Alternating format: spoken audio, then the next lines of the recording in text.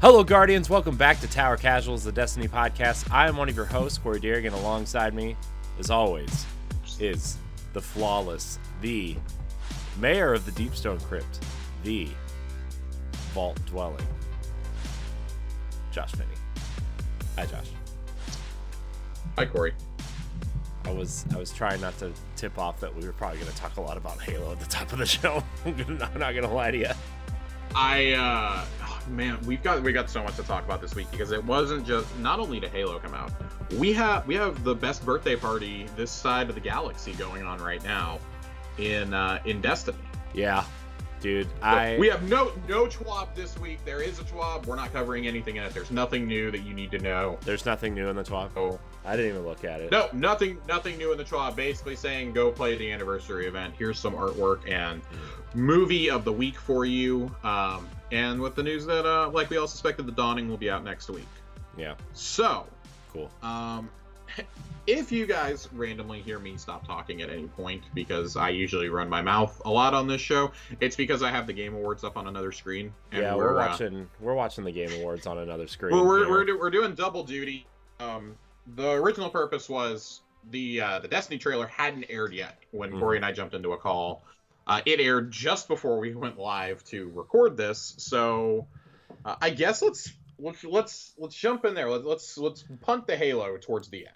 Okay, let's punt Halo towards the end. All right. So the trailer, this is a Destiny pod. Yeah, the trailer for the Witch Queen was definitely gave me some Taken King vibes than even the early ones, right? Where like you're literally boarding Savathun's ship. It looks like.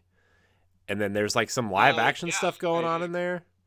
That was cool. There's some live action stuff going on. I'm trying to figure out where I know the actress from. She looks I don't know if it is her, but she looks very similar to Kobe Smulders it's from not. the MCU and How I Met Your Mother. It's not. It's Dollar General Kobe Smulders. Okay, and I mean that in the nicest way possible to whoever it is.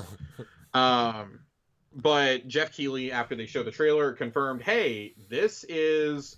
All the footage you just saw is from solely the first mission. So we will have the Glaive in the first mission. We will fight our first Hive Guardian in the mission. And it is a knight. At least the one that they fought is a knight with 2 Sentinel shields. Yeah, great. I can't get 2 Sentinel shields, but you know.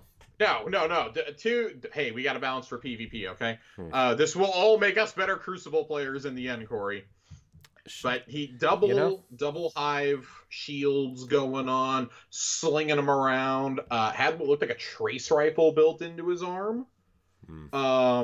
There's not really a whole lot of like new stuff. Like the information that we got basically is, oh yeah, we boarded Savathun's ship, and Ikora is clearly talking to this Guardian, who came back and is just like scarred, like emotionally, mentally, etc. And goes, so what happened? Why did you keep pressing forward? And they pressed forward into a Hive portal, which I assume takes us into Savathun's throne world. But overall, I mean, it's a pretty short trailer. Nothing like game-changingly new. Like even Bungie wasn't really hyping it up a whole lot today. They're like, yeah, hey, there's a little bit of new stuff in there. And yeah, it's kind of just a sneak peek of the first mission. But like, if you watch the reveal event, you probably know what's going to be shown. It was cool, Hive Guardian action, and like how. And part of this is dramatized, obviously. Like they kind of ignored killing the ghost. And that comes back to bite you. Like you better kill those Hive ghosts as quickly as you can. Do the little crush finishing move on them.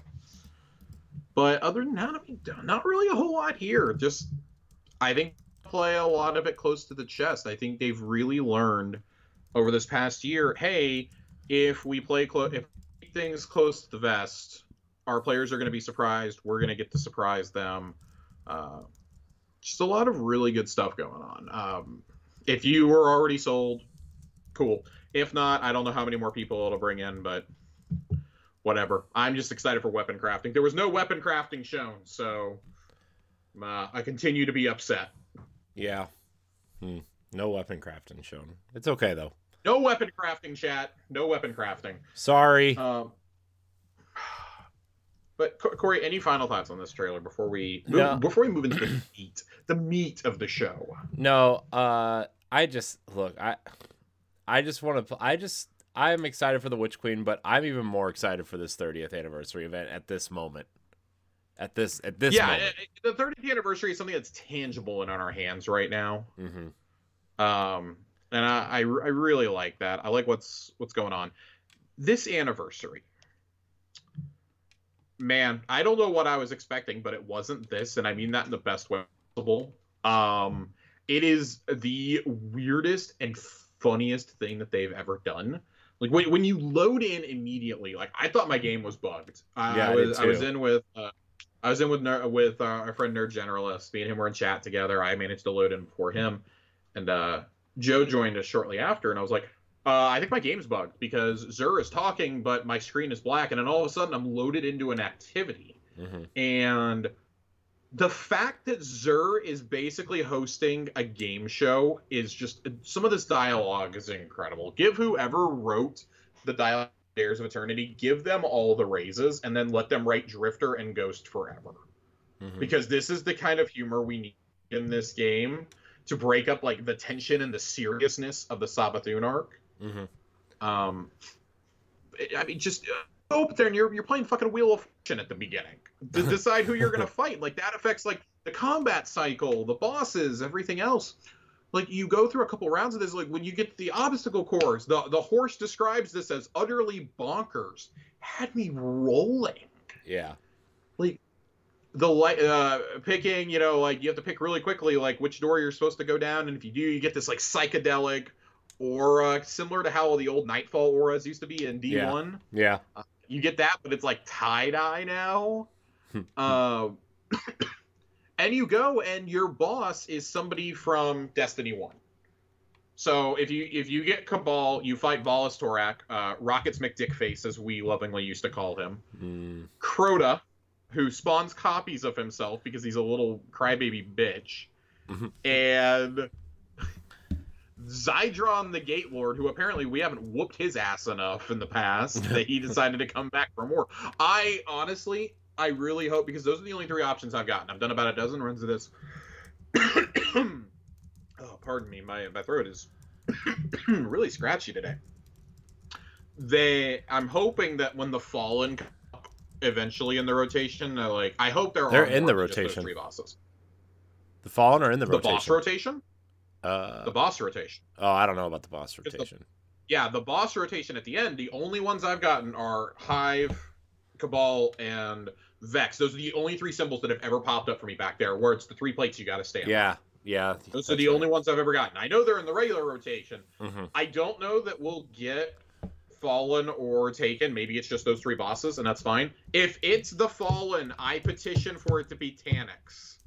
I want it to be D1 Taniks. Give him legs again. God. I'm not gonna lie. It's hilarious.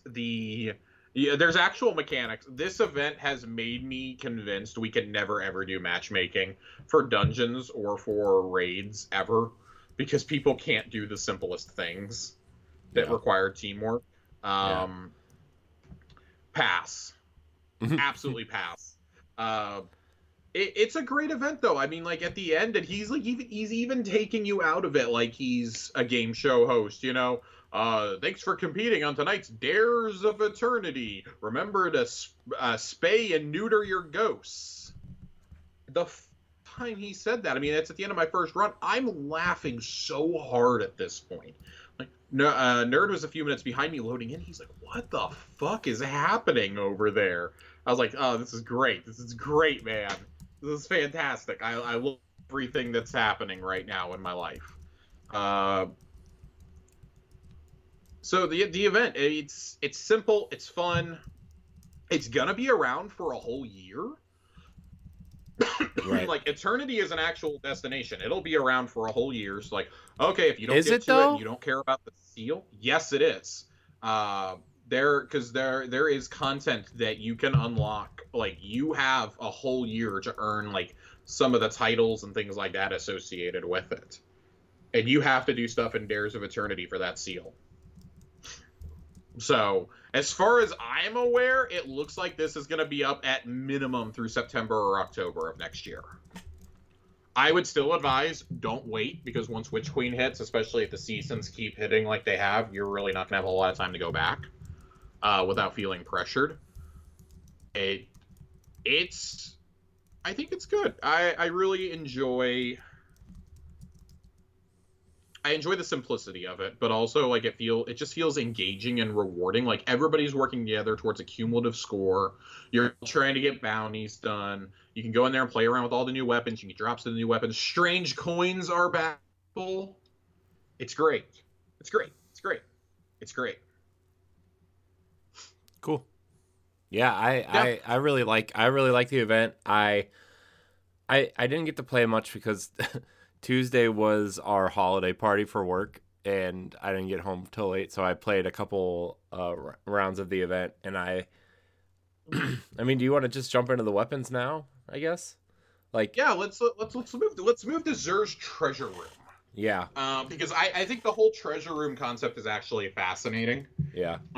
So when you load in, if you bought the anniversary pack after you do your first one, you're going to automatically be teleported to Xur's treasure room. You go in there, and he's going to give you all these packages, which is you get all 3 sets of the streetwear ornaments for all 3 characters, regardless if you have characters created or not. You get them. They're in your inventory forever once you open packages. Cool. You get some treasure keys. You get some strange coins. And then you get a random weapon. And they encourage you to use your treasure keys on the chest right next to Xur, because that will always give you an anniversary weapon. None of this, we're going to give you a legendary weapon, like an Enigma's Draw bullshit, like you can get out of the end Dare of Eternity. I opened mine up, and apparently I got the God Roll battle rifle right off the bat. So really, really excited about that. We have we have three legendary Halo weapons. 3 or 4. 4. Sorry. Forgot there's 2 swords. You get the battle rifle. 2 swords. There are 2 swords. You get the pulse rifle. Well, you get our first legendary trace rifle. It's the focus rifle from Halo Reach. You get half of the energy sword, and they're both long swords that cut like a small frame sword. Kind of, they cut upwards like Quick Fang. Yeah. You get one that's clearly one half that's blue. The other one is purple, and the purple one is literally called the other half.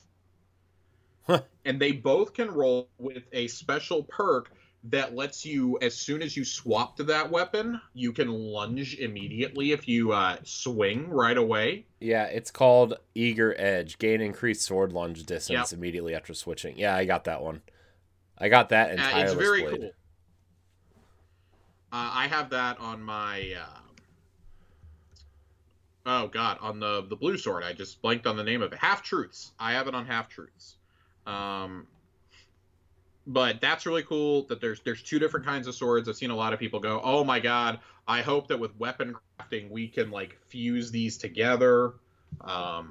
I think that would be cool, but I don't think they're going to let you do it. If you couldn't do it in the anniversary, they're not going to let you do it.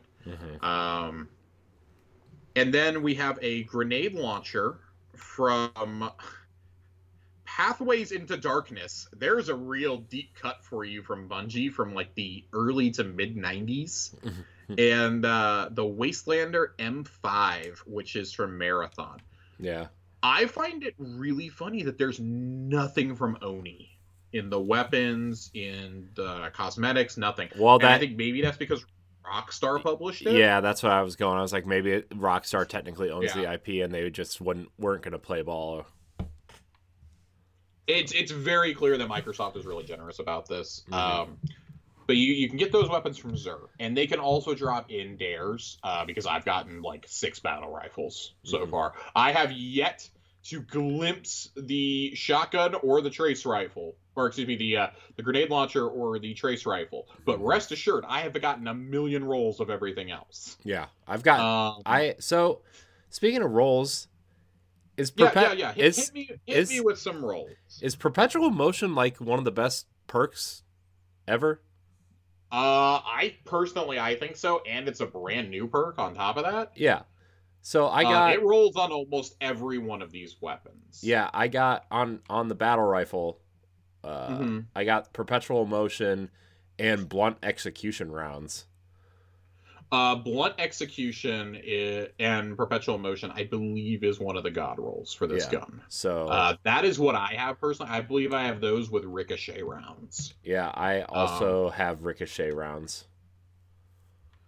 I wanna make sure I'm getting Corey. Do you want to read off what perpetual motion does really fast for me? Yes, perpetual motion. This weapon gains bonus stability, handling, and reload speed while the wielder is in motion. Very nice, very nice. I wanna say one thing. I am shocked that this does not have hip fire grip on it. So that's what A1 Johnny and I were talking about. That we're like, of all the guns to give hip fire grip to, of all the pulse rifles, it should have been this one. Yeah. I'm very shocked it doesn't either. Blunt execution rounds is actually exclusive to this gun. We found out. What is damaging blunt execution rounds is exclusive to the battle rifle, the BXR 55. BXR, by the way, that's a deep cut back to the original battle rifle as well. Yeah. Shoot, melee, reload. It's great. So blunt execution rounds kind of plays into that. Damaging nearby combatants with melee abilities dramatically increases handling and damage. Expires after a short duration or the next shot. This is going to be really good on Titans, I feel, who are like built around melees, or even throwing knives. Like, I feel like this can be a really, really, really good gun. I look forward to using this in PvP personally. Yeah. Because this combatant's not enemies. So I look really forward to using this one. I like it a lot. And I also got perpetual motion on mine as well. Straight off the bat, one of the absolute best perks that you can get, I think, is perpetual motion. It's one of the new anniversary perks. And we do now know that this is exclusive to this gun. Each weapon seems to have a special perk, or at least this and have special perks. The trace rifle, they've said this is kind of just an experiment to see how legendary trace rifles might work in the future. It's pretty clear they've had a hard time figuring out how to do those, so where it's like, oh, they're not just generic, and how can we make these truly unique as legendary weapons? Because if we give them all the same perk pool, like, what's the point? But this one, I've seen a lot of people use subsistence with it. I've seen a lot of people use subsistence and harmony with it. There is a new perk, the tricorn. I don't know right off the bat what it does. I personally have not had a gun with it yet. And dim is causing my computer to slow to a crawl, so I'm going to go ahead and exit out of dim.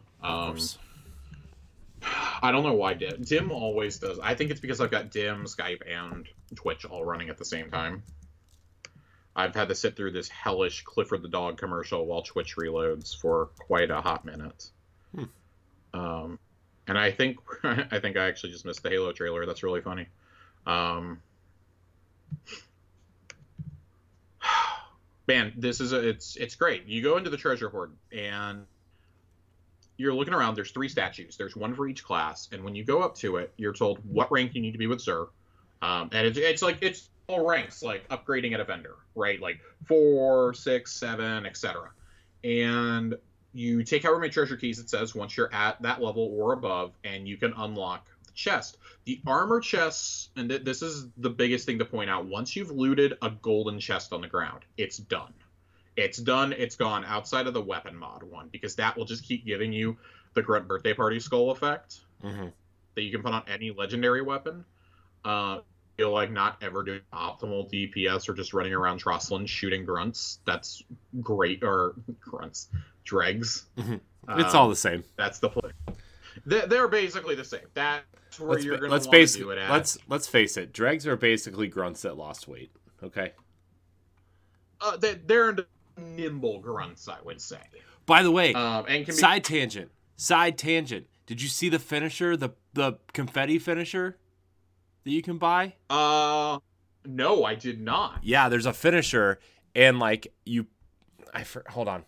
I gotta go run over here and get it correctly. But like after the finish, like you finish them, and the head explodes into confetti. Yeah. I did see that. I did see the Spanker.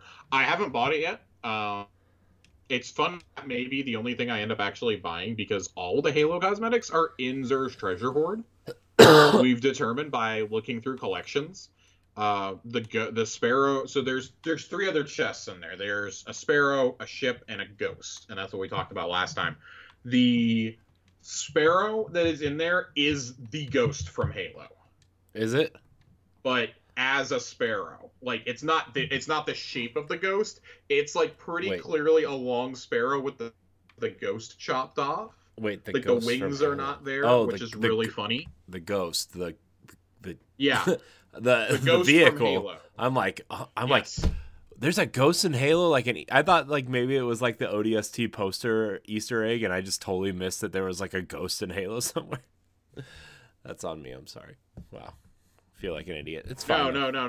And then there is a ghost shell that is. It looks kind of like the classic Destiny shell with a around it, with a Halo ring around it. Oh, really? Yeah, which I really like. And the armor that you get out of these chests is the Marathon armor set, by the way. And you get them as ornaments. They're armor drops. They're just straight up universal ornaments. Yeah. So, okay. So that, I thought... Oh, go ahead. Oh, I was going to talk about these finishers. So there's a bunch, actually. There's hit me. The birthday blade is the energy sword, thrust. Then there's... I'm guessing... It's called 4 barrels. I'm guessing it's from Marathon. It's the double wielding the 2 shotguns. And then Josh, the sidearm smackdown is the Halo 1. I'm getting the sidearm one. I'm absolutely getting the sidearm. Yeah. I'm like all about that finisher. I can't find the confetti one. There was one. I can't find it. Maybe I made it up. I don't think I made it up. Maybe I did. Maybe I just wanted it. It's so you can get the confetti from applying a weapon mod. I know that. Oh, maybe that was it then. Yeah, they give you 10 of them right off the bat, and then you can get more from opening the chest next to the horse that they've literally called Star Horse. Mm-hmm. So, I really liked that. That was I'm actually going to buy, like, almost nothing from the store. There's a couple of cool ornaments, I think, for the guns. There's particularly a really cool Witherhoard one that I like. And, of course, the Spinker Gallarhorn ornament. Yeah. But almost anything I would have wanted is being given to me as part of this event. Like, there are triumphs you can complete for the seal. And the seal, so this is one of the biggest for me. It's a real callback for achievement hunters. If you get the 30th anniversary seal and you complete it, you will get the title Vidmaster. Mm-hmm. And that is just like one of the great callbacks to the end of the Bungie era of Halo. Mm-hmm. With the Vidmaster achievements that were worth like 0 points. They were 0 points, but if you watch like the Halo 3, the Vidocs or whatever, that's how you got them. Or because there were 4 attached to Halo 3 and then 3 attached to ODST, right? That's how it went. I have there's a couple in ODST. There's a couple in Halo 3. One of the ones in Halo 3, I believe, was doing the 4-player legendary co-op run on Brute Chambers of the final level. Mm-hmm. Yeah. And that was for like 20 gamer score or something, or 0. I don't remember which one. The one in ODST that I remember is where everybody was having to protect. There was somebody you had to protect, and I don't remember who it was. Mm-hmm. And it was an experience. We'll put it that way. You had to protect the engineer on the final level, and you had to do all these ridiculous things. I don't remember what it is. It was like get a mongoose to the end, something, or something so stupid that you couldn't conceive why you had to do it. Mm-hmm. And it took like a whole night of us trying to get it done. I remember that vividly in my senior year of high school. I love that this name is Vidmaster. So I think it would have been Forerunner had they not done that last season for Season of Arrivals. Mm-hmm. If they hadn't done it last year, I'm almost convinced Forerunner would have been it. Just some great callbacks to Bungie's past. hidden in all of this, including in the exotic you can get. This is the exotic everybody can earn, to my knowledge, and that's the Halo 1 pistol. It's literally the first. It's like the first quest, and it's like it's relatively easy to get. It's a easy quest to get, and it's awesome. I really, really dig it. It is a very powerful arm. Naturally, it is a 3-shot. It's not 3-shot burst. God, getting that in the battle rifle mixed up.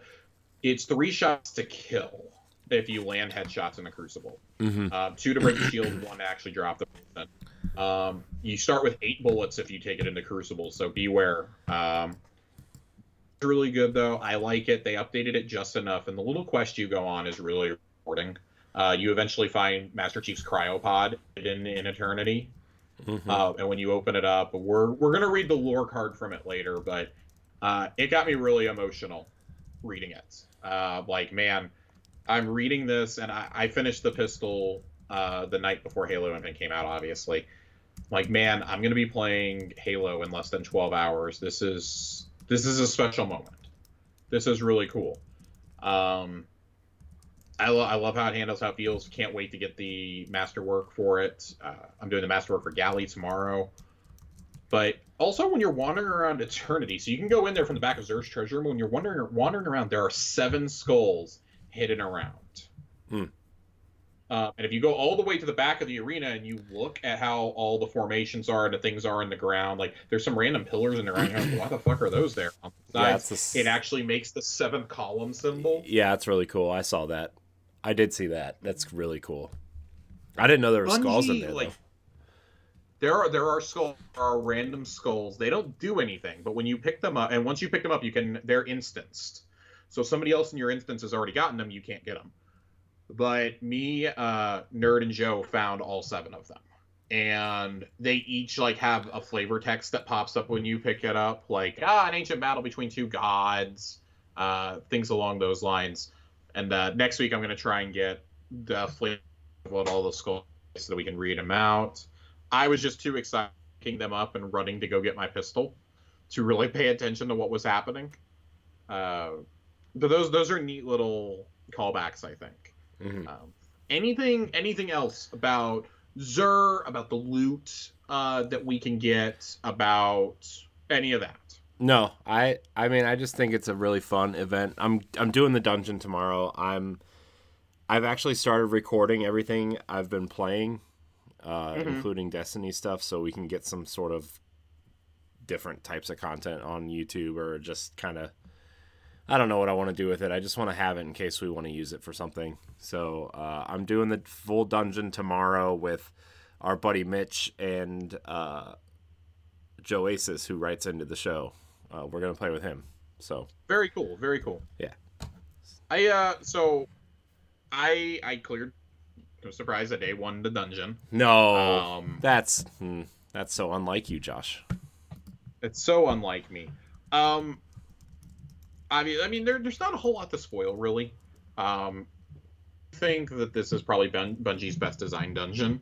They've continued to top themselves with the dungeon designs, I think. Like, I really love Shattered Throne's layout. There wasn't anything like super unique you had to do, like, run to this next symbol, like in that first room and stuff, and then it was a whole bunch of jumping puzzles and the Thrall Way and things like that. Some dunking. Nothing like really hardcore. Good for a first dungeon. Pit of Heresy, kind of the same, like, match the symbols, you plebeian. And learn how the swords work. Like, the sword was the mechanic there.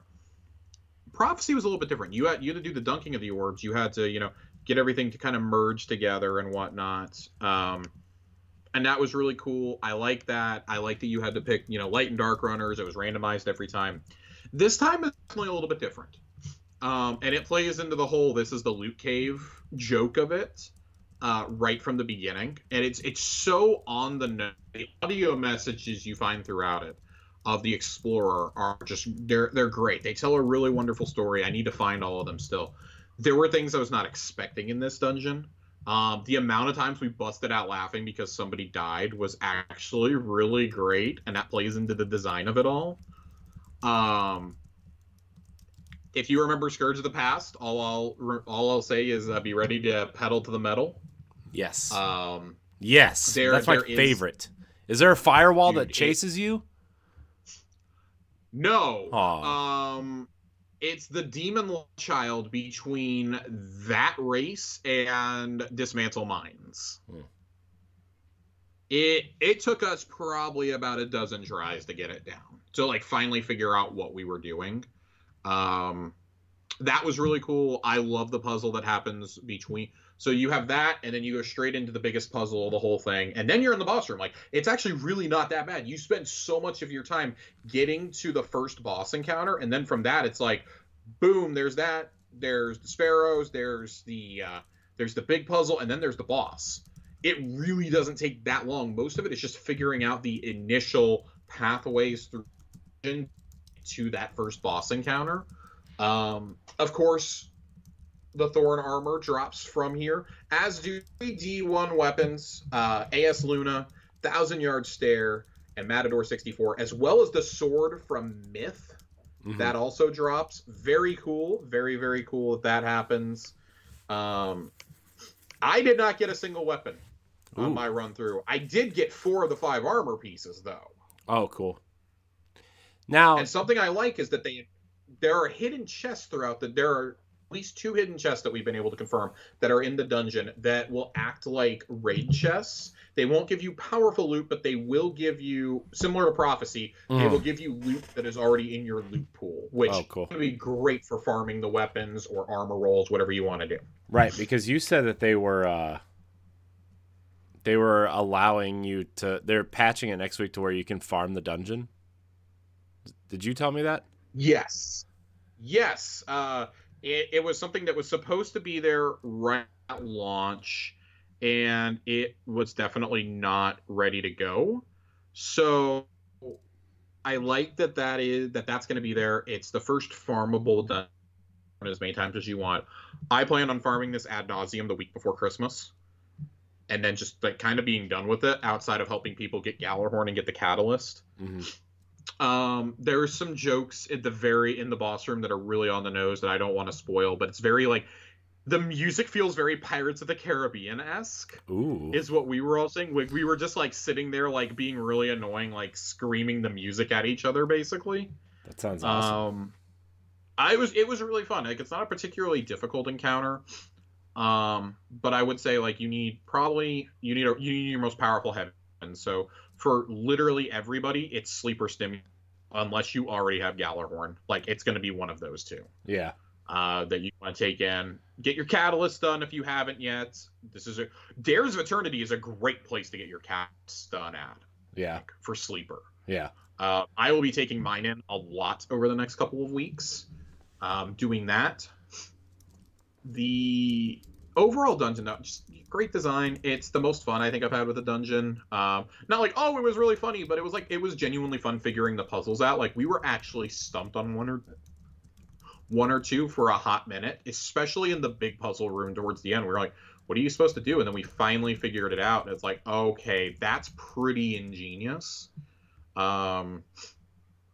It was fun to use shock or scorch cannons again that were not in multiplayer mode. So just like overall, great dungeon, great encounter, and I love that you get Gallarhorn from it. I hate that you get it from Shah Han, but you get the Gallarhorn. You have to complete the dungeon. That's the first step of the Gallarhorn quest, and then after that, it's cake. That's the hardest part of that quest. They clearly wanted everybody to have this and the Forerunner sidearm. Yeah. But kind of going back to like Xur thing. So Xur has a bunch of things you can earn from him. There's several emotes you can earn from him. There's like a dandelion. There's like blowing on a dandelion, I think, is one of them. There's a 3-player emote, and it's sitting on a couch playing games. Like, you're holding game controllers and playing, and like throwing your controller or jumping up and celebrating if you win. Things like that. It's a really cool emote. That is for finishing Dares of Eternity on Legend with only 2 to 4 people in the fire team. Which will definitely be a challenge, but I look forward to meeting that one. I don't remember what the third one is. Oh, it's the armor lock pose from Halo Reach. Oh, really? When you activate that, yeah, when you slam into the ground, there's this big overshield that pops up around your character, and you just hold that pose. Oh, It's that's the cool. anniversary pose, is what they call it. That's cool. That's really cool. That's I really I cool. liked it. I liked it a lot. So that's an awesome one. And then you can earn a special Gallarhorn ornament from Xur as well, and that's for finding all the audio messages hidden throughout the dungeon. Huh. I think we found half just by like not really looking that hard on our first run through. So we'll probably finish those up next week to get that ornament. Um, and of course, the Gallerwing Sparrow is back and is earnable from the final chest in the dungeon. I suspect you might get it when you get the Catalyst, but I haven't been able to confirm that yet or not. I haven't really looked into the Catalyst. I kind of played Destiny on that Tuesday, and I'm playing Halo since. A lot of fun though. I really like the dungeon. I like the anniversary event. But Corey, before we go into because we're gonna do Lore Corner, and then we're gonna talk Halo. Yes. Yes. Yes. Yes. One thing I've seen debated online, not nearly as much as I was expecting, but it's definitely been debated. Um, how do we feel about this $25 price point now that this is out in the open? How do we feel about that? And ladies and gentlemen, as a reminder, what you get for that $25, you get you get access to the dungeon. You get the Gallarhorn quest. You can earn the Thorn armor. You can earn the 4 dungeon weapons. You get the Ghost, the Sparrow, and the ship that are exclusive to Xur's treasure room. You can earn the Marathon armor. You get the streetwear sets. And you get 700 Bright Dust every week just for logging in Eververse. I forgot to mention that earlier when we talked about Eververse. There is a section in the bottom right-hand corner where they do the daily offer. Every week at reset, that's going to say 700 claim your free Bright Dust. 700 Bright Dust every week from now until the Witch Queen comes out. That is 7,700 Bright Dust if you collect every single week. Mm-hmm. That is what you are getting for $25. Keep in mind there's several. There's like 4 earnable emotes. There's the earnable ornament Gallarhorn, and you also the universal helmet ornament, which we're going to get to at the very end of all this because that's a fun nod back to Bungie. For $25, is that a good deal or not? I mean, I think it is. This is more content than you usually get in like a seasonal event, and that's like, I don't know. I mean, I think it's cool, especially with like a dungeon is cool and the event isn't annoying. Like I kind of want to go do the event again, right? I mean, sometimes seasonal events I'll be are farming the event for those rolls and for those strange coins to buy more keys and to earn more keys so I can get more rolls on the weapons, things like that. yeah. I don't think $25 is a lot, to be honest. Like, I know a lot of people were like, I mean, first of all, I bought the $100 bundle for the Witch Queen, so I think my price tag ended up being like $20, right? So yeah, about the same here. Yeah, so that's what I got. I think it's fine. It's an anniversary event. If you don't want to play it, you don't have to, right? I mean, I don't know. I think it's fine. I think the $25 is fine. There's worse things you could spend $25 on. I don't have a problem with the $25 for everything you get. If you take into consideration all the cosmetics you can earn, all the emotes you can earn, the ships, the sparrows, the ghosts, things like that. I don't have a problem with any of that because I sit here and think to myself, well, I was already going to buy anything that was Halo themed. Mm-hmm. I was prepared to log into Eververse and spend, you guys heard me last week and you've heard me for months. I was prepared to drop like $40-$50 in the Eververse for the marathon sets because I think they look so good for each. And you don't have to be logged in on that character. You can get them all across the board. Yeah. With your keys and your strange coins. Not a problem. Have no problem with that at all. I think that's great. Mm-hmm. I think my problem that I have is people are going to look at this and they're going to see it just surface value. And they're going to be like, well, the event is free to everybody. You can earn the Halo weapons just from playing the event. You don't actually have to buy this. It just helps you get treasure keys faster, basically. It helps you get strange coins quicker and things like that. Like, they're gonna see that and say, so I'm paying $25 for a dungeon, basically. I've already seen, and I'm only bringing this up because I've seen some people bring this up already. And I don't know that I necessarily agree with that, because I do think I've been a big proponent of, I think you get a ridiculous value for $10 for a season. I think that's an incredible value. Because I look at it not just, oh, here's the seasonal event and here's the new weapons you can earn. I look at it as, here's everything in the battle pass. Here's the set of armor you're getting. Here's the ship. Here's the finisher. Here's the here's an emote. Here's weapon ornaments like that are all in here. An ornament for your exotic. Like, that is like a $30-$40 value quite easily just in cosmetics, I think. And when I look at the anniversary pack, like, I love there were things we didn't know about. You get a blue emote right off the bat. I don't know if it's just if you bought the pack or not, but it's the ragdoll falling animation from Halo. Yeah. That's really great. I like that a lot. There's just so many little things to Bungie's history in here, and I think this is something I don't know that I would recommend that like a casual player buy it. But if you play Destiny regularly or you just love Bungie games, I think that this is the pack for you. If you're somebody who only plays like, oh, I come around for the big expansions and that's it, like I don't play the seasonal storylines, I don't know that this is quite for you. This really is here for like the hardcore Destiny and Bungie faithful to carry us until the Witch Queen. Yeah, I would almost say it's for the Bungie faithful at this point. Well, so I think the event is, I think, like, in terms of the cosmetic, and I mean, but I think, like, if you're looking at, like, oh my god, we're going to get this huge influx of content, you're really not. You're getting a lot of stuff you can go grind out. You're getting Dare of Eternity to grind out. You're getting the dungeon, which will be grindable starting next week. You're getting master dungeons are now a thing, and the armor is actually worth getting out of them. Mm-hmm. Like, you actually kind of want to get the armor from those encounters because you get an extra mod slot now. So now you can have both of your champion mods on with another combat style mod. That's huge. That's a game changer. And if you're going to do this in here, like, maybe you don't do it in every dungeon or every raid, but DMG has said this is one of the things that the team wanted to try out, see how you guys like it, because we might do this moving forward. If you did this in something like Vault of Glass, yeah, I'd go suffer through those first couple encounters. I probably wouldn't do it all the way to the end, but I'd at least do it on a few pieces. I would at least get the arms so that I could have 2 champion mods, if not 3, slotted, right? Mm-hmm. Like, never have to worry about it ever again. Like, that would be an armor piece I'm literally never taking off no matter what the roll on it is. Yeah. So, I like a lot of what they've done with this anniversary event, and that includes the Universal Helmet ornament. I was so convinced it was a Spartan helmet. I get now to the Spartan armor. Like, the more I thought about it after we recorded last week, I was like, you know what? There are little nods on the street sets. The Warlocks clearly have the Arbiter's arms, mm-hmm. and they have the Halo bond. The Titans have the Needler pauldrons, of course. Yep. And what looks like it could be similar to like the CQB style Spartan helmet mm-hmm. for their head. Mm-hmm. The Hunters got fucked again.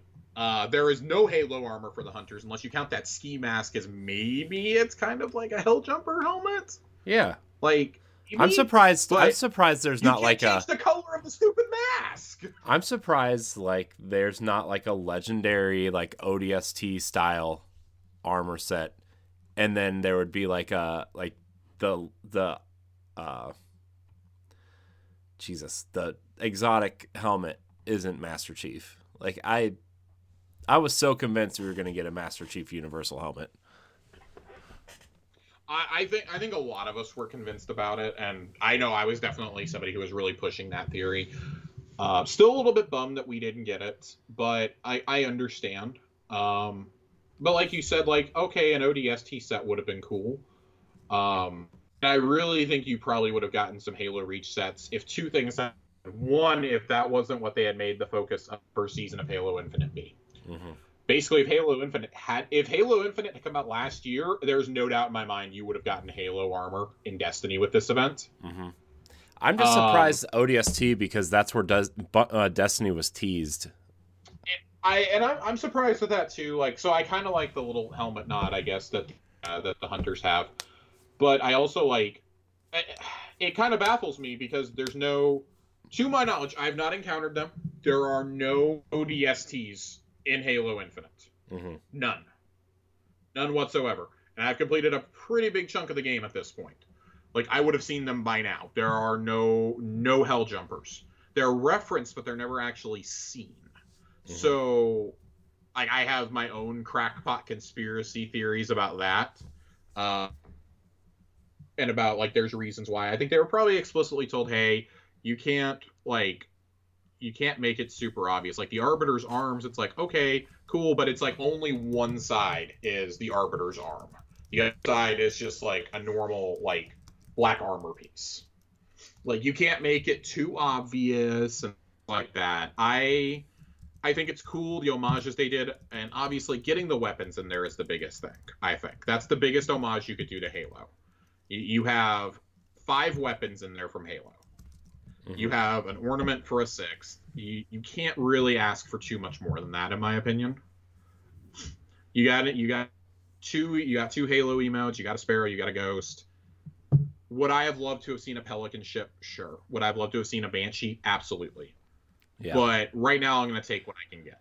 Yeah, I would have loved to seen Guilty Spark as a Ghost. I would have loved to seen the Guilty Spark not being a ghost is kind of the one that, like, low key more than the armor, that's what kind of kills me. Yeah. But now having played Infinite, I'm like, okay, I understand why you didn't give us a monitor. Yeah. As a ghost in this game. I totally get it now. And also, like, especially Guilty Spark, like, his name is 343 Guilty. That's literally the name of the company. Like, I don't think they were going to let him do that either. Yeah. There is a really cool transmat effect that is the old, like, Bungie cell animation. Yeah. From the old Bungie logo. I actually didn't realize that's what it was at first because it's been so long since I've seen it. Yeah. Joe told me about it the other night. Yeah, there's also let's see, what was the one that I saw that I really liked? Well, I guess it's not that important because I didn't get it. So, but there is a few like Transmat and Ghost things that I really liked. I guess I could just go to the store and look it up. There's some cool stuff in there. I encourage everybody to go look at it. Of course, if you want to know when Bright Dust is, when things are going to be for Bright Dust, todayandDestiny.com. That's where I go for my Eververse calendar. Mm-hmm. And the Dawning starts next week. There's some cool ornaments. They'll be there for the Dawning, for Risk Runner, and for Anarchy. Mm-hmm. If you've ever wanted to make your Anarchy a Christmas bulb, this is the time. Mm-hmm. The armor looks pretty okay, and it looks like we're getting a sword, and Glacio Chasm is going to be back with some new perks. Ooh. It should be a really fun little event. Clearly, they're not changing it up because they didn't tell us anything about it. If they do pull a fast one on us, I'd be impressed. But this is like the one event I don't mind being kind of goofy. Like, all right, I just got to bake cookies. That's all I got to do. That's easy. I can bake cookies all day long for some free Bright Dust. Yeah. Your transmog tokens have been reset also with this release. That's really nice. I was completely out of transmog tokens, and I gotta get that Thorn armor ready to wear. I have everything except the chest piece, which is the piece I really wanted. But do have the rest of the inner set. Looking forward to it. Hey, when it's farmable, cool. I can go do like 2-3 runs in an afternoon or an evening. Because I want to do this on all my characters. I want to get the Thorn armor for all 3. Right. Just so, like, I have decent armor to put on my Titan and my Warlock whenever I play them. Yeah. Which is not often. Yeah. I have a quick question before we kind of move on. Yes. I'm looking at the cosmetic thing for the Titan. The cosmetic chest piece for the anniversary. Do the pins change depending on which events you've done? I'm not sure. I mean, that'd be probably like a really intricate thing, but it's like, because like it definitely has like a 7th column logo, and then like each expansion for Destiny and Destiny 2 is here. And then, like, the dungeons are here, but then on the other side, there's only a couple things. I don't know. I just thought maybe that would be a cool thing. But I mean, there's an MC on the back, which, I mean, I know that probably stands for, like, Motorcycle Club, but I took it to mean Master Chief. Yeah. You will never convince me that it's not. Yeah. I still really, really, really like most of what we got for this event. The cosmetics are top notch. Like this is the kind of stuff we've been asking for in like regular expansions for forever. Yeah. So it was really nice to actually get it here. Yeah. But Corey, Yes. we have two very special pieces to read tonight in the lore corner. Yeah, lore corner. Lore corner. It's been like 3 weeks since we've done lore corner. Dude, I've kind of been like biding my time, honestly. In fact, we're gonna read one of these. I want to save Gallarhorn for when you've earned yours, or for next week, whichever one comes first. I think I want to save that one for our last one of the year. We're gonna do Forerunner tonight. All right, that's the one we're gonna talk. Josh, I gotta go check my daughter real quick. I'm sorry. You're good. You're good.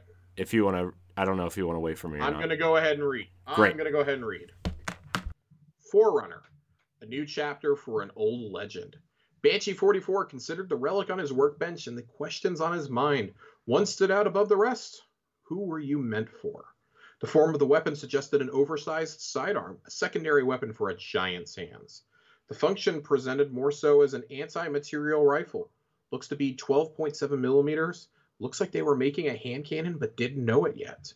Banshee wondered further about the warrior who could wield such a thing. His attention drifted momentarily, drawn by Shax's voice booming nearby. Huh, yeah. Maybe, and a big one too. The weapon was laced with fractures from a life of fire and a sleep of ice, and perhaps other, more exotic stresses. Banshee wished he could have heard the relic's voice, but he knew from earlier examination it had fired its last round. What a last round it must have been. The guardian who brought it to him might be willing to try a shot. Untroubled by the risk of a rapid, unplanned dismantle, Banshee knew it wouldn't last through a single magazine. Beside the relic lay a stripped-down breech light. He would adapt it for a larger round. Custom casings and handguard, sensorium, link, scope, and he had other ideas to try as well. It would be an homage, an offering to the creators of the original relic, a legacy. With that satisfying thought in mind, the gunsmith went to work. This is a really special lore piece. Obviously, it's all kind of tongue-in-cheek. They're obviously wondering about the Master Chief. They can't explicitly say it. Like we said, you found it in the cryopod. And when he's talking about it here, when Banshee's describing it in her monologue, when we say tongue-in-cheek, like he says it's an homage offering to creators of the original relic and a legacy. That's about as on the nose as you could be. Like Corey and I have been saying it for a long time. Like if you were to bring any weapon over from Halo to Destiny, it had to be the pistol. It absolutely had one pistol. It had to be the Magnum. There is absolutely nothing else that you could possibly do that would live up to the hype. And I mean that in the best way possible. It's a lot of fun. I think that this is tasteful, tells a story still within our game. And the way that they do all this is they just kind of wave their hand and go, well, you found it in the realm of the Nine. You found it in Eternity. It doesn't matter that you found it there, because guess what? They give you the whole spiel about how this exists outside of space and time, and how nothing really matters when this happens. Like, that's why the Destiny 1 weapons are back. That's why you've got stuff from Marathon. That's why you got stuff from, like, Beneath the Darkness or whatever we said earlier about the grenade launcher that I'm like, I don't really know this one. That is a Bungie game I've never played. I've played everything from, like, Oni onwards. I've played Marathon a little bit. Like, that's the only thing I've played in the distant past. But this is about as good as you... I think the battle rifle... The focus rifle is definitely a little bit more of a deep cut. Because I think, like, of all the weapons you could bring over, I expected a plasma rifle before a focus rifle. But the justification of this is our test for legendary trace rifles makes a lot of sense. And at the end of the day, I don't know that you could have done a more fitting tribute to where Bungie has been and where they're going than bringing... Until Gallarhorn, the most legendary weapon name ever. And I mean, Gallarhorn's even part of this expansion, right? Like, if you were ever going to do it, this was the time. I had said, for a long time, if they were ever going to do it, it was going to be... it was going to be at the end of D2, if they ever brought it back. And, it's back, it's bigger, it's better than ever. Of course, there's the new perk on Gallarhorn that if you're using a legendary rocket launcher while somebody in your fire team is using Gallarhorn, everybody gets wolf pack rounds for legendary rockets. Just, you can't get more nostalgic than the Forerunner sidearm, the Halo Armory, and Gallarhorn all being in the same expansion. You just can't. There's no way to do it. It's just a fun little tongue-in-cheek reference, and at the end of the day, it's like, okay, I think this is them saying goodbye to Halo for good, frankly. It will always be a part of who they are. Obviously, Bungie is not Bungie without Halo. It was a huge gamble at the time. Nobody thought it was going to work out, and then it becomes arguably one of like the 10 most important franchises of all time in gaming. And for them to kind of look back and say, okay, here, we're going to let you have these weapons, but this is probably the last time we're going to do anything with Halo at our company, it's something special, and I'm really glad that I got to be here for it. Yeah. I got to see the beginning, and I got to see the end, and now I'm seeing the epilogue 10 years later. Mm-hmm. It's almost like I don't know, it's almost like that thing where it's hard to explain. Like they love that original trilogy, and you know what they did with Halo and everything, and you know everybody's been like wanting them back to do a Halo game since 343 took over for some reason, and like right, I get it, you know, but then like I feel like this is a way to show their appreciation, but really saying, hey, we are done with Halo. Like 343's had the franchise longer than Bungie did at this point. Like, they're done, but this was obviously a nice nod to their history. Destiny is their future. Matter is their future. Whatever this other project they're working on for NetEase is they have their future in front of them. Halo is behind them.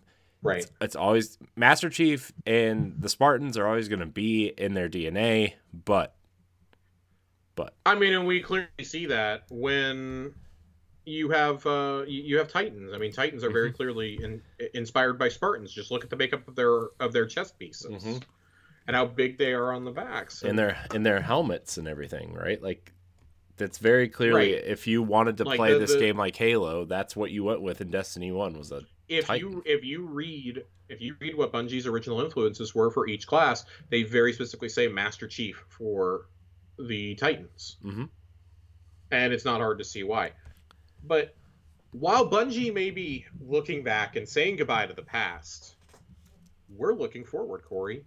You could say we're looking infinitely into the future. Oh, God. Did you see that? So before we get into this, since you made that awful dad joke that probably should have come out of my mouth, did you see that they trademarked The Endless today? Halo The Endless? I did, and you should play more of Halo Infinite to know why that's important. Well, I will. I mean, that's actually addressed in... I figured it was like a storyline. Yeah, I figured it was like a spoiler to actually figure out what that was. We may have to do a special for Arsenal X where I just sit there and talk about Halo lore for like 2 hours to explain what the fuck is going on in Infinite at one point. Yeah. So full disclosure, I'm not going to spoil any story details here. There's some pretty big moments, and they're not too far from where Corey is now, that I legitimately think not necessarily turn the Halo universe on its head, but it does if all you've ever played is the games. If you have a lot of knowledge of the expanded universe, this game is like an early Christmas present for you. Zeta Halo, the Halo that we're on, it's the ring that Menedik Bias, the rogue AI, the rogue monitor against the Forerunners, 100,000 years before the events of the game, that's the ring that he the Flood on through space to go to war with the Forerunners. That's part of why it was damaged. I mean, it's been repaired in the 100,000 years since. It's been damaged again because of the Banished. It gets damaged at the end of Halo Wars 2, I believe. I think that's when they jumped to it. Yeah, they totally recreated that end scene of Halo Wars 2. Yeah, like at the beginning. The opening cutscene is absolutely breathtaking. It's very good. I mean, it's literally in the first 2 minutes of the mission, but or of the entire game, Master Chief loses. He's fighting Atriox, and he loses. He gets thrown out of the Infinity into space. Mm-hmm. And the next time we see him is the E3 2019 cut. The pilot finds him in space and hooks him back up. And 6 months have passed. Chief's just been floating out there for 6 months. Mm-hmm. The pilot has been floating out there in Pelican for 6 months. The Infinity is destroyed. It's gone.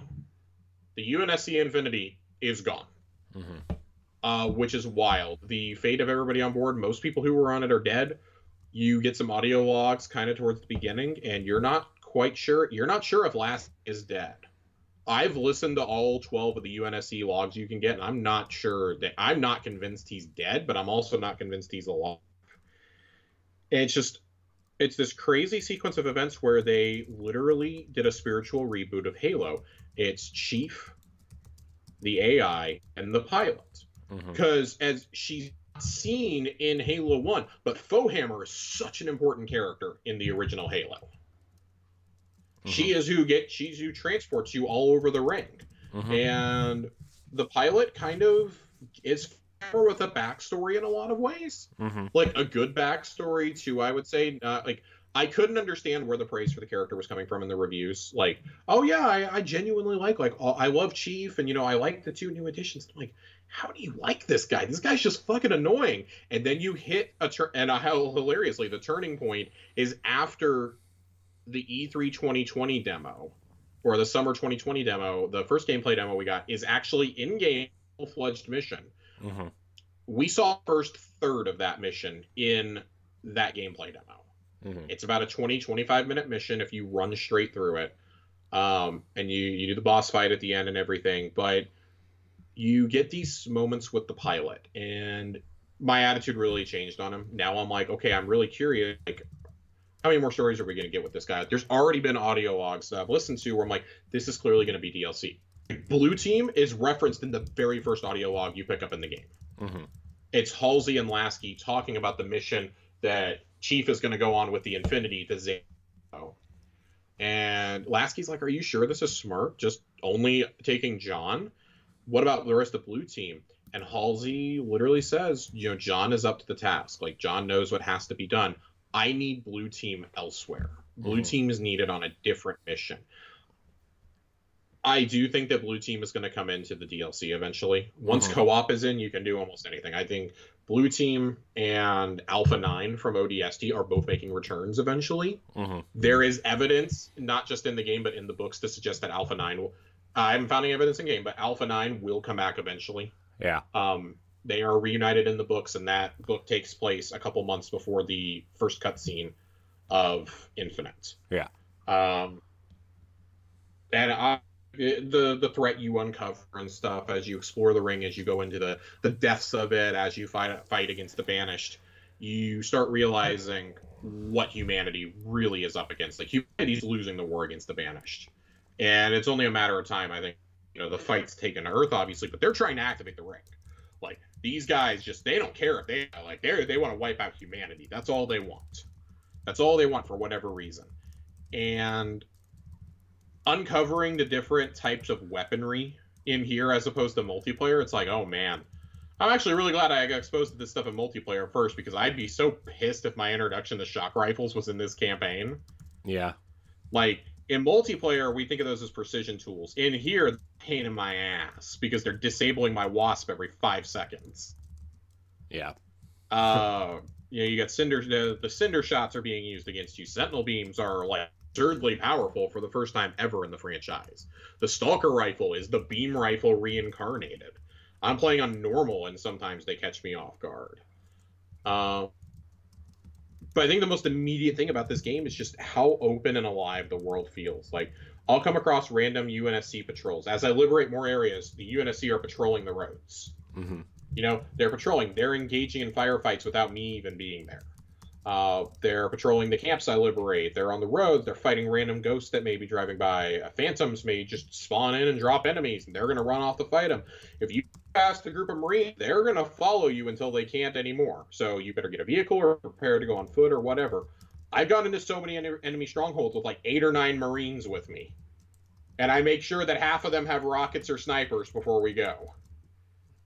Because the forward operating bases are one of the coolest things about this game, I think. As you capture each fob, you can spawn vehicles and weapons there for free. Mm-hmm. Ammo, refill your power weapons. Like, oh, you're going to go do this next mission. Maybe you want rockets for that. Maybe you want a sniper for that. Yeah. You know? Mm-hmm. I don't think I've dropped my battle rifle maybe twice just because I ran out of ammo and I couldn't find a kinetic ammo crate anywhere around. Mm-hmm. But that's been a great surprise. I stayed away from so many details about campaign, but ammo crates. This is great. I no longer have to look for a battle rifle to get battle rifle ammo. I know. Oh, it's so nice. It's so nice. It's very nice. I like so much of what Infinite does and how actions you take in the story transform the world. Mm-hmm. They transform things. I'm less of a fan of there are things that you can miss in some of the linear campaign levels. Yeah. Audio logs, skulls, etc. And I did not realize that until I was done with the first 2 levels. Mm-hmm. So my game will forever be incomplete because right now you can't go back to those levels. And right. You won't be able to until they give us the ability sometime in 2022. They said it'll probably launch with season 2 of the multiplayer, I think is what they're trying to add features with. I guess that's when co-op is targeted for, so I don't know if they're going to rush this out before or after co-op or alongside. I would think you want to do it alongside it. Yeah, that's what I'm thinking. Because if I'm doing co-op, I want to go and explore this entire world again. Mm-hmm. But that's my personal take on this. I would honestly, like, outside of that, like, I really love it. I do think the story could be tighter in some locations, and I mean, you can pretty clearly see, okay, this isn't just, they're not hand-waving away Halo 4 and 5, but they're also not, like, eager to talk about them either.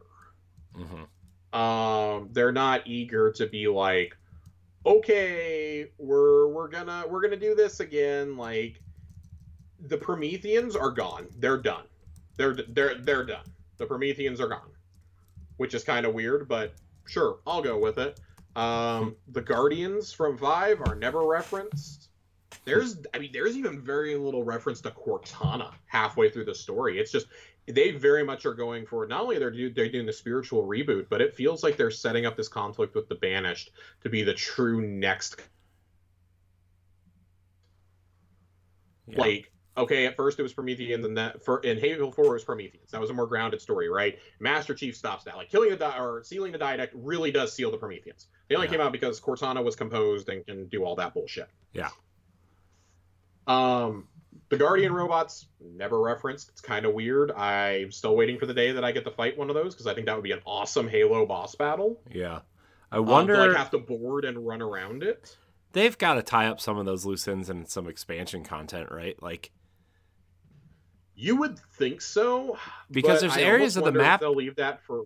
From what I hear, there's areas of the map that you don't even go to, like the snowy areas, or like maybe there's another island that you go to and like really kind of explore.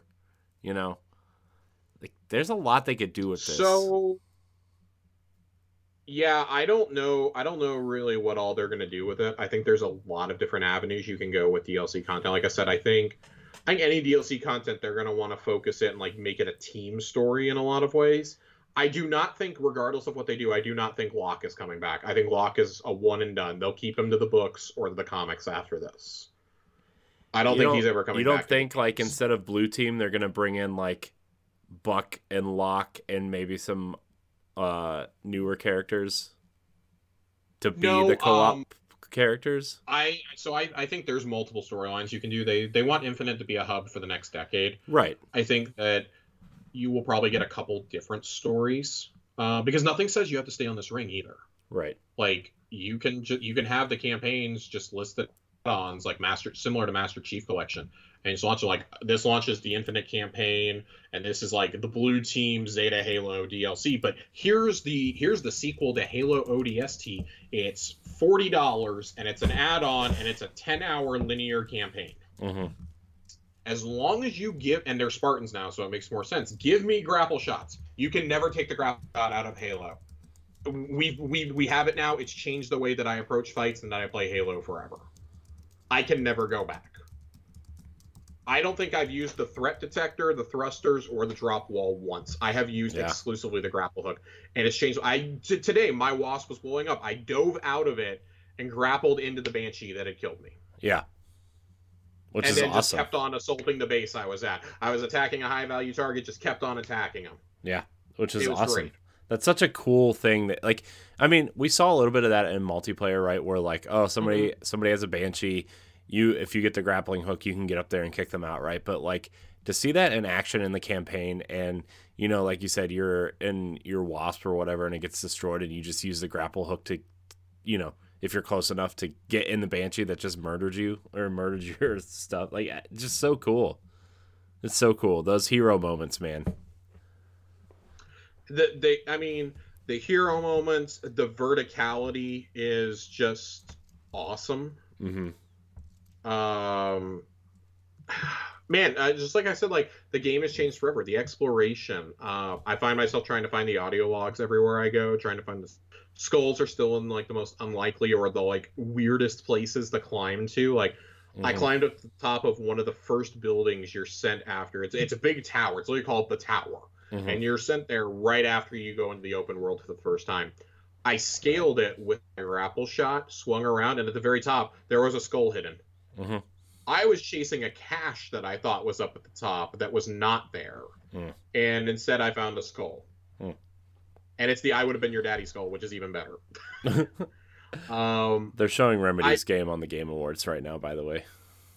Crossfire. They're showing who? Crossfire X. Oh, the campaign. God, I forgot that existed. Yeah. I didn't know if you were interested in that or not. Because I know they showed Alan Wake 2 earlier. But anyways. Sorry, I didn't mean to interrupt you. I'm Peach. We need to end. My internet keeps crashing, and I have no idea why.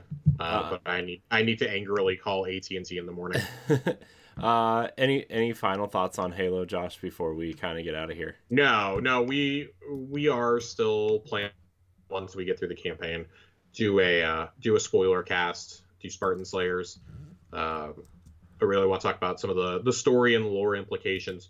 Really where Halo is going next, because I think it's actually really exciting from what I've seen so far, and obviously I'll be finishing the campaign up this weekend. Right. So look for that sometime over the Christmas break. We'll put that out as a bonus episode. Yeah. I'm gonna play a little bit actually as soon as we're done here while I'm editing the show. Oh, I'm 100% jumping back into it. Yeah. So, well, Josh, this is a great return to form for this show. I love the 30th anniversary event. I love Halo. I can't wait to it's like I wish they didn't come out in the same week because I want to enjoy them both and I don't have the time to do both, you know?